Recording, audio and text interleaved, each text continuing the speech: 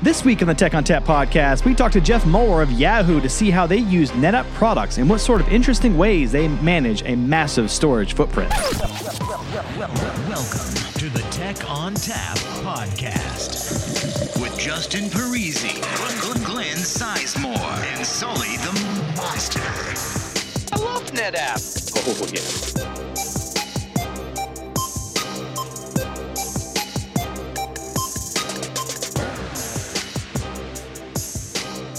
Hello and welcome to the Tech on Tap podcast. My name is Justin Parisi, and on the phone with me today is the indefensible Glenn Sizemore. Guilty as charged. How are we doing, Justin? Great. Whoa, I hear sounds over there. It must be the other people on our call. So today we're going to talk about some use cases for NetApp from a real live breathing customer. We actually let this one breathe. So today we brought in Jeff Moeller from Yahoo, as well as his sales counterpart, Ehud Kaldor. Is that right? Yep, that's right. Oh, I did it right. So hi, guys. Hey, how you doing? Super. So Jeff, I would like to start off with thanking you for joining the show. But if you could tell us a little bit about yourself, as well as your experience with NetApp, and as far as what you do at Yahoo.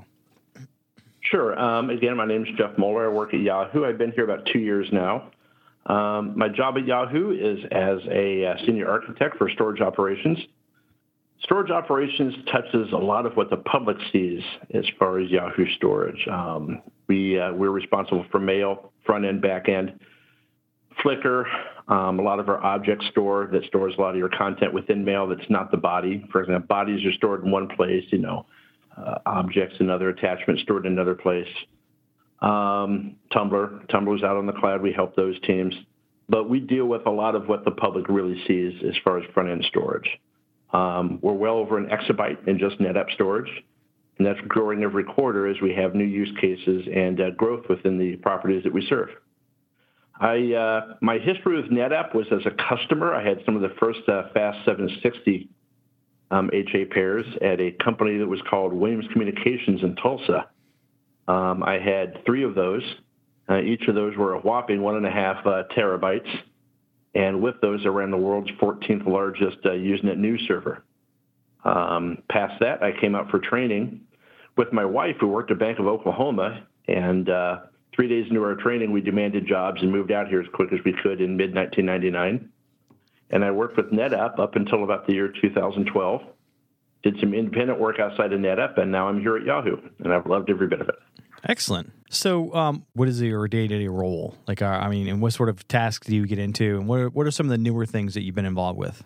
So a lot of what I'm doing today is working with refreshing our environment from older hardware into newer hardware as it ages out and supports out. And a lot of my time recently has been working with all of our properties across NetApp that are doing refresh work and making sure they get the right hardware for the right use cases underneath them. What's been taking up a lot of my time is understanding the changes in what ONTAP's been able to provide us in the last 5 to 7 years and seeing which pieces of those technologies fit best with these properties. It may be we can use compression a lot better, or we can use dedupe more inline because it wasn't inline back then. Moving people from 7 mode into C mode, making sure those architectural challenges are met so it's an easy cutover for those properties. But mostly just making sure that what we have with NetApp stays sticky, stays relevant, and it's being used the right way looking forward into the future. So with the ever-changing landscape of IT, where we start talking about things like DevOps or containers or any of that sort of stuff, what's your involvement with that, and how is that changing how you have to think about storage? Well, the storage world is changing. Inside looking out, it feels and looks a lot like a race to the bottom. Who can provide the cheapest stuff with the absolute cheapest way of doing it? The challenge with that is, as an entity, we're approached by a number of people who have the latest, greatest. We think we're the cheapest, densest white box solution there is. The challenge is looking at, how resilient is that data set going to be? What's its not just protection layer, but what are the dependencies in managing the protection of that data? And the engineered solutions are still very, very dynamic in our environment. But as we start looking towards our own hosted hardware with software on it, ONTAP Select has been a big part of our future.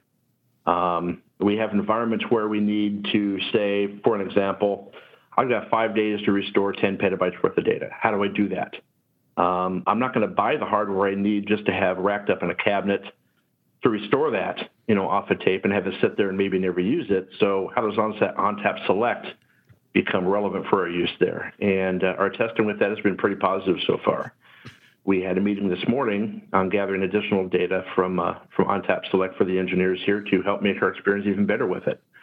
But in the end, what we can do a lot with white box storage, which to us right now is ONTAP Select, is being able to bring up large amounts of storage in a very short period of time, whether it's within our OpenStack environment or just server capacity we have racked up and waiting to be used on a quarter-by-quarter basis and doing large amounts of workload, whether it's augmenting our shared storage environments or bringing up a large amount of storage just for NDMP restore targets. So what's your cloud strategy looking like? I mean, are you guys looking towards the cloud, or are you looking at, on-prem cloud? We're looking at all of our options right now. All the big players we've been looking at, ONTAP Select may be a part of that future. We're still early in our work with that, but it's absolutely an option.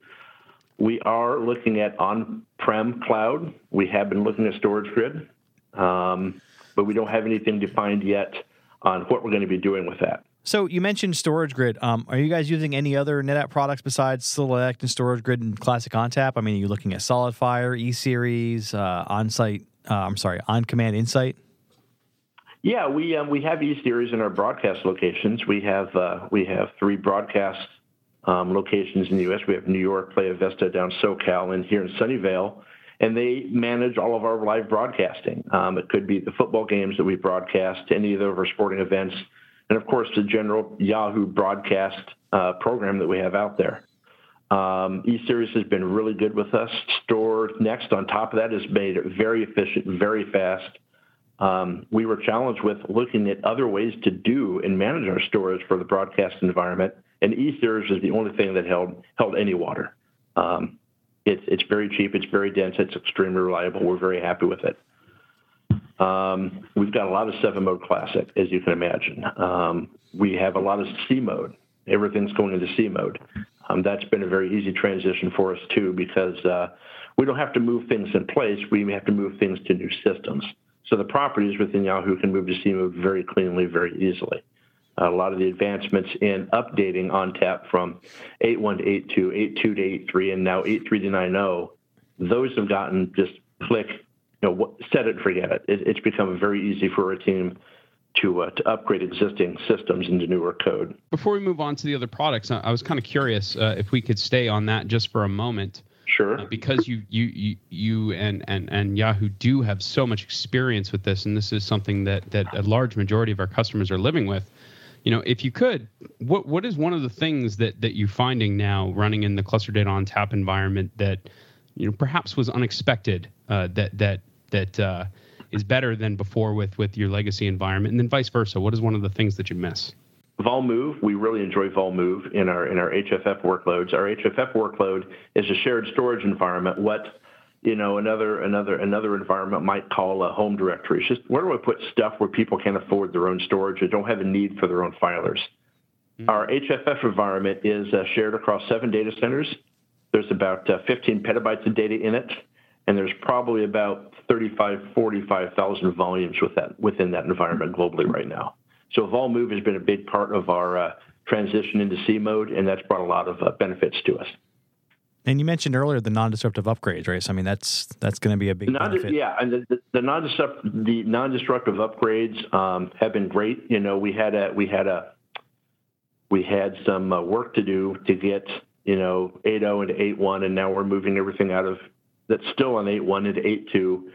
8.2 to 8.3 was better. 8.2 to 8.3 has been fantastic, and 8.3 to 9.0, solid engineering work has been done there, and it's type of command. Everything rolls through, does its own upgrades.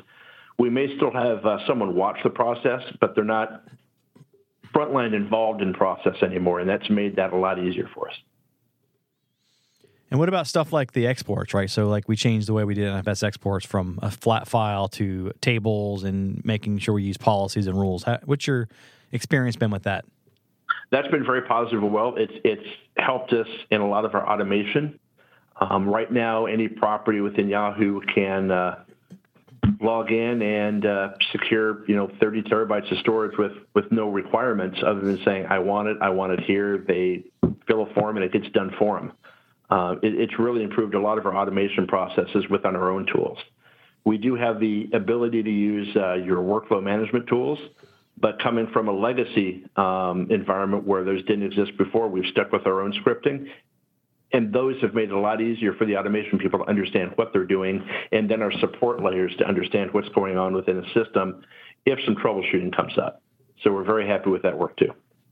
Outside of the orchestration tool sets, because quite frankly, you don't need to use those if you don't want to. The APIs are enough if you've got the skill set, and Yahoo certainly does. Yeah. How about the monitoring tool set? You guys got to make any use of On-Command Insight anywhere?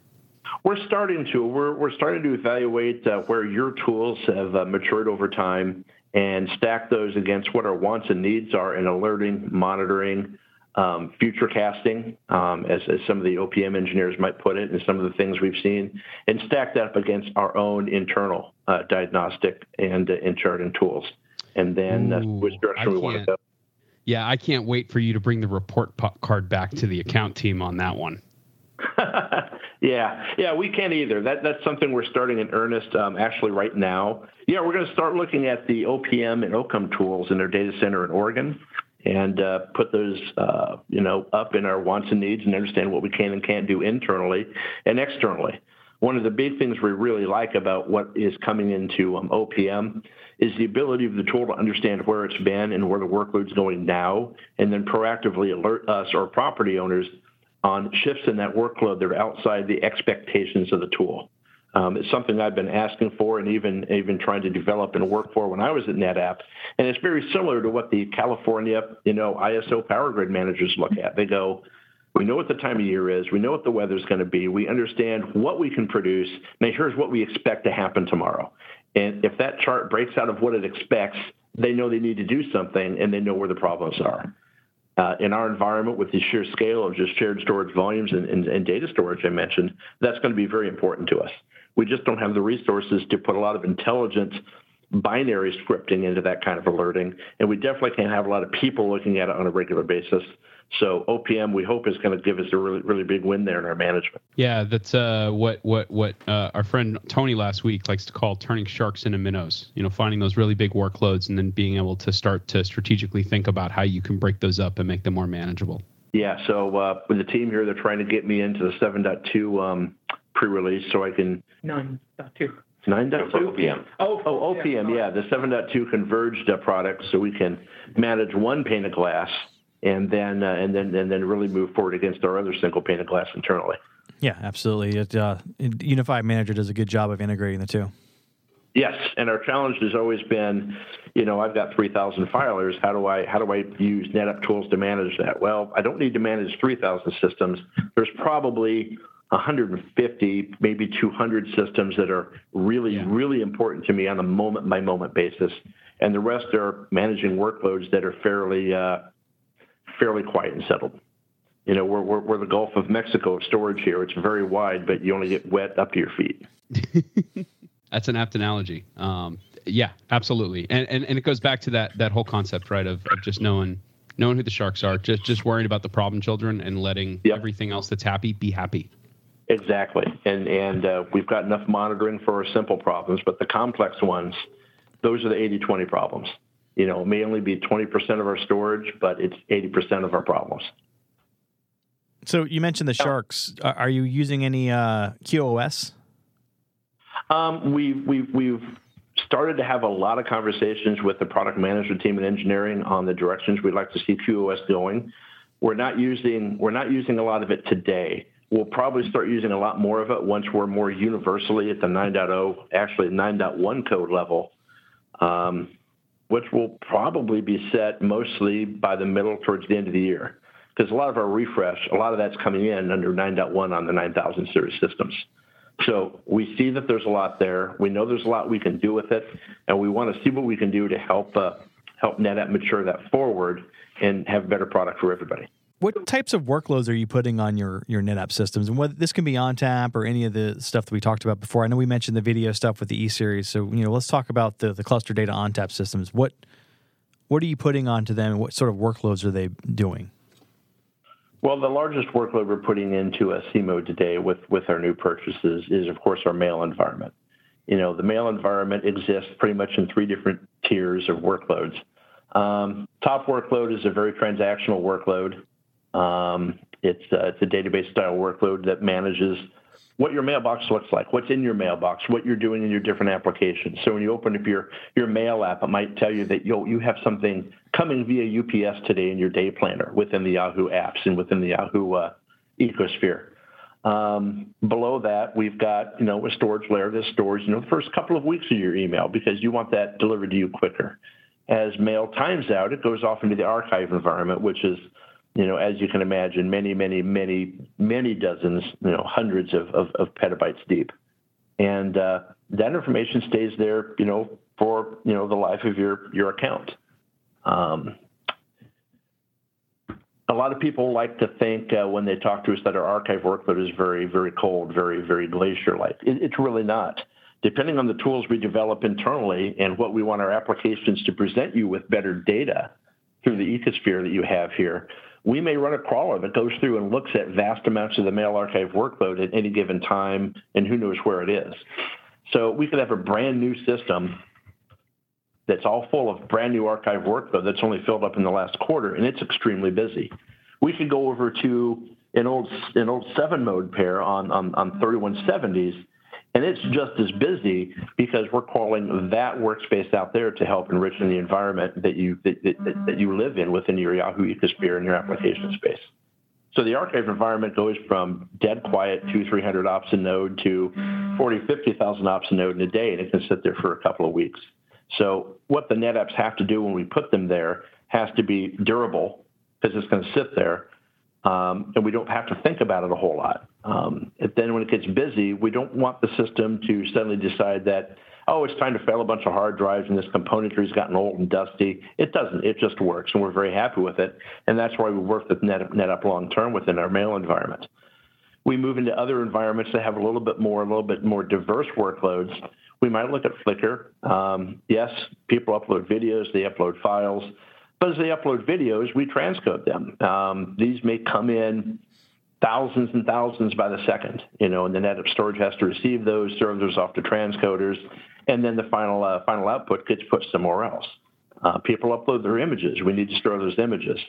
The application space takes care of most of its resiliency between data centers, but both data centers where an application is talking to, they both need to be working within the same parameters. One can't be a lot slower than the other, or queues fill up, and then applications don't like that. So the transparency of how we view the performance of our systems and how do we put this, how predictable the performance of our systems are over long periods of time has also been very important to us. We don't hit a lot of bumps in the road. They don't do unknown things. And when we do have issues, we have no problems with support and dealing with the issue. And the filers are usually still up while we're going through these support challenges. So from a support point of view, the experience has also been very transparent and very predictable across our entire platform.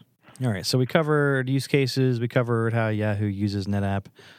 The customer-to-customer tips. I thought that was a really the best practices and stuff. Yeah. Things that you've learned in your experience that you would pass on to other new customers to avoid situations that you've gotten yourself into or that we've gotten you into. Everything's configured the same.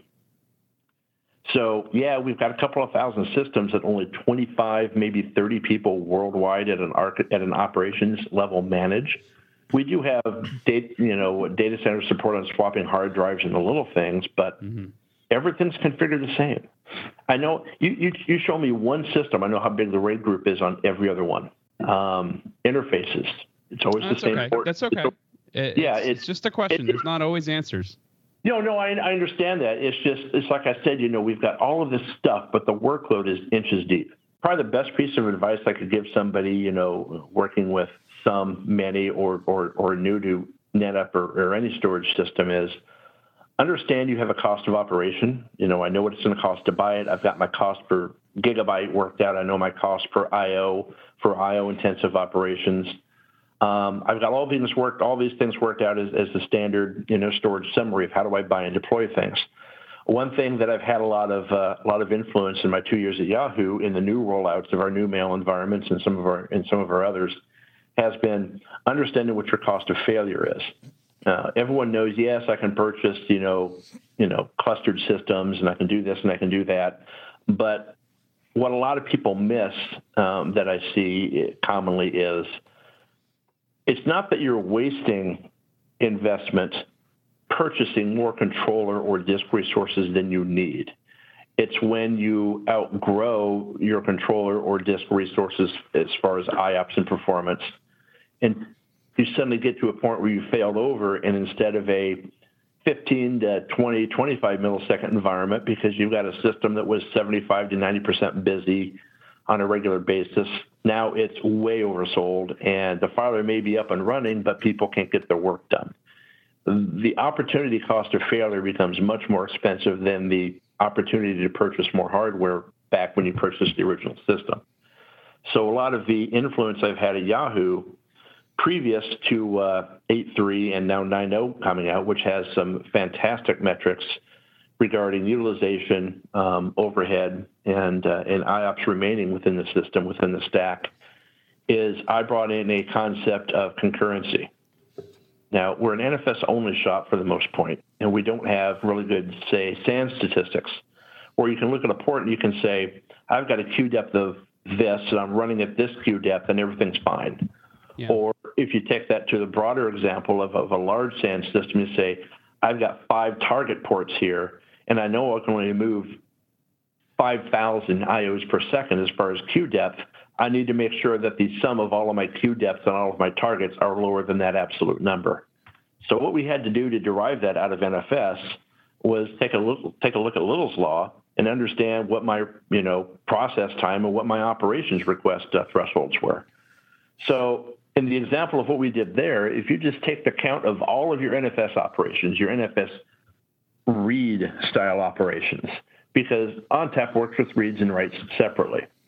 So if we look at NFS reads as an operations per second, plus NFS get adders, plus NFS, all the different lookup, metadata, and read style things that host requests, add those up and then get an average number of that, and then look at all of the latency figures on all those operations per second and average that out, and then work the two together through Little's Law. We came up with a concurrency metric. That concurrency metric allowed me to provide the properties with governance. So instead of us trying to understand what's the peak CPU or what is the peak latency, because a lot of these workloads shifted and they were never the same workloads, you always have different operational figures as to what is the max the system can do. Concurrency stayed stable. It stayed the same on a platform at all times. Your max concurrency number might be different on different platforms, but I could go into a mail environment and say, okay, you have 2 systems here. They're fairly well loaded. Let's fail them over and measure how the concurrency is going to be measured as independent systems and as one busy system, and then we'll take it to what its limits are. And as we do that repeatedly over and over and over, we got to understand what those limits of single operation would be. Basically, head by itself, don't let concurrency get over this number, because if concurrency on 2 heads is lower than this number, they can fail over without a problem, guaranteed. And then when they fail over into one system, well, what's the max number? That currency metric then is that used internally almost as like a check engine light? If you see that metric very, meaningfully in any direction, something has occurred in the environment and you need to go find it. So how are you measuring concurrency? What you'll find is you track your concurrency through a system as is the concurrency, which is measuring the invisible queue depth, in an NFS stack on your Ethernet wire, can go up and down very greatly and very wildly, but it may not necessarily affect your latency very much. This is good. This is measuring what the stack between the Ethernet port and the spindle all the way back up through ONTAP is really trying to deliver you as far as the capacity. How many requests or messages can I receive on the front end and deliver in a reasonable period of time and get back out the front end again. So with that concurrency number, I can understand where does concurrency go as I measure it as the system gets busier through testing of workloads and failing out systems, to where does it affect latency to where the system is no longer predictable. That's what we're trying to do with concurrency. If I can deliver a governance figure to my properties that reads like this, and I'm looking off one of my charts here. If we have a system that has not failed over, either of the two heads in that system can reach about 225 as a concurrency number. If these systems failed over, they should not pass 450. Now, all that is saying is if there is a performance problem that the property sees within a portion of their mail stack, this is asking them to look at a chart and understand, is their system operating at or below a green level as a healthy two-node system in an HA pair? And if it is, it's probably not the storage. So don't call us immediately, and they've learned to focus back on their own stack.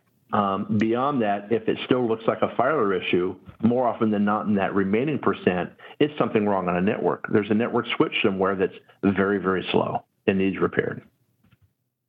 Very, very, very few times is it an actual filer problem. Now, if something happens or we want to perform our own maintenance on the system and we fail over one head to another, and they come back and they say, hey, there's a problem, they have this higher number that was set at 450. Well, if the concurrency on the system operating as two nodes is at or below that number, they still know to look back in on their own processes and not the storage environment.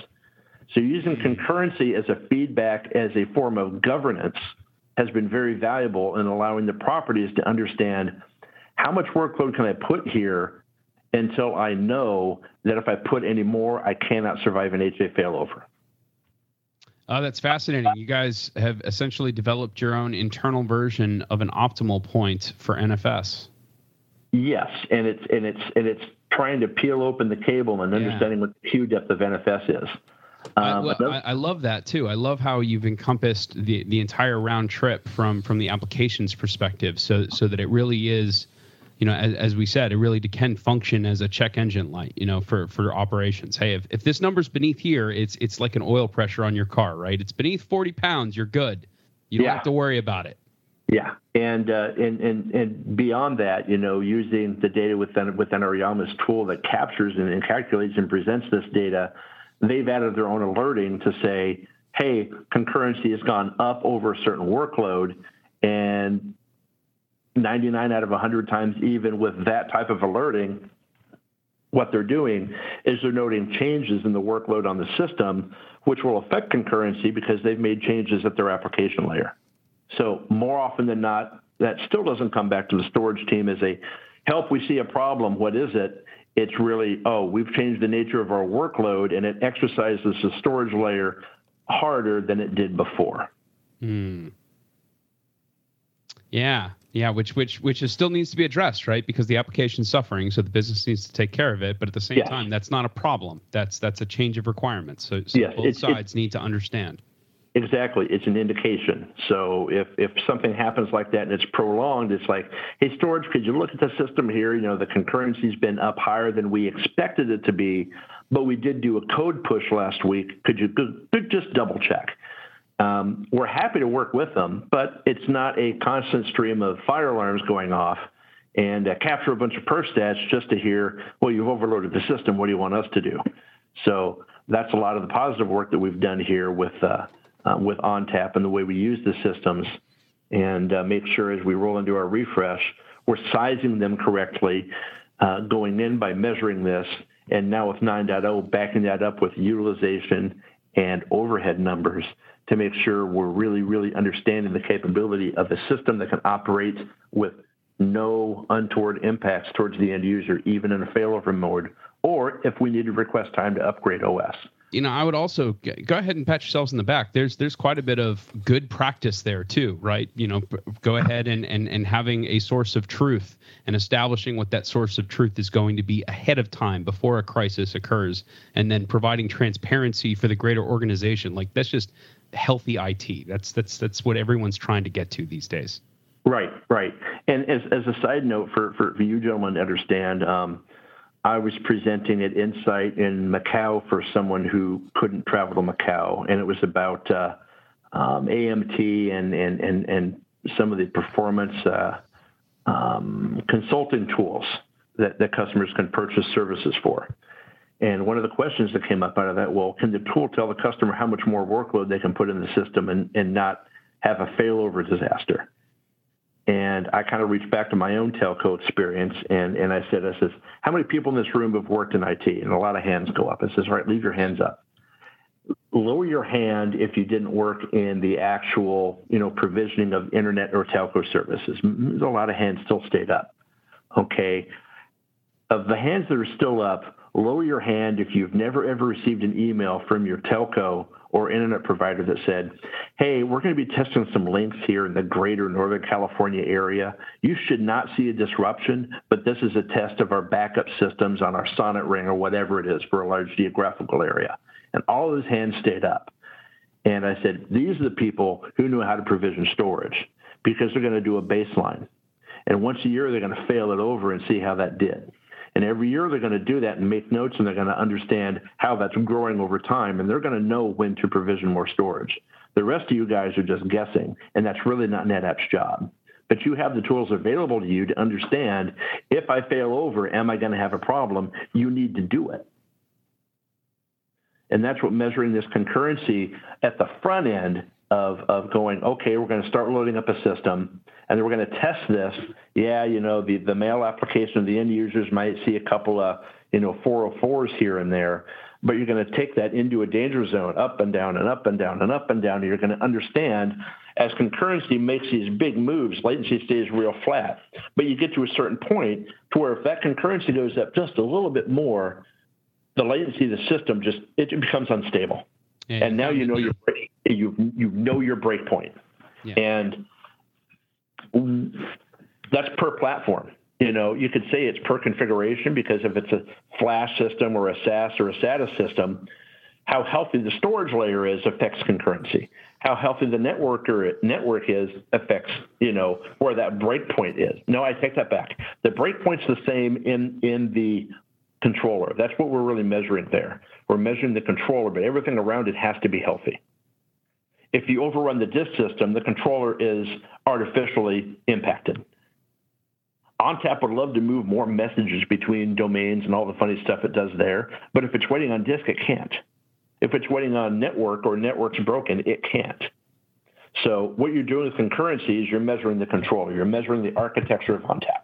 So I was going to ask earlier, you mentioned the ONTAP 9 headroom piece. Is that kind of replacing some of this, or is that just enhancing it? It's both. I don't believe any one metric ever tells you a full story. If people didn't take good notes, Nixon would still be president. Is usually my kind of advice there towards people getting into performance analysis. like the Futurama head, the Futurama Nixon head. Yeah. So what I'm trying to get across there is I can look at CPU, but I really can't tell anything with it by itself. I can look at CPU with latency, and I can kind of understand where my system is operating and what its breakpoints might be. I can look in concurrency where I'm looking at a lot of values and getting a lot of insight on how the architecture is doing. Now, I'm getting these other really, really useful tools and counters out from ONTAP now as far as utilization and headroom and available IOPS.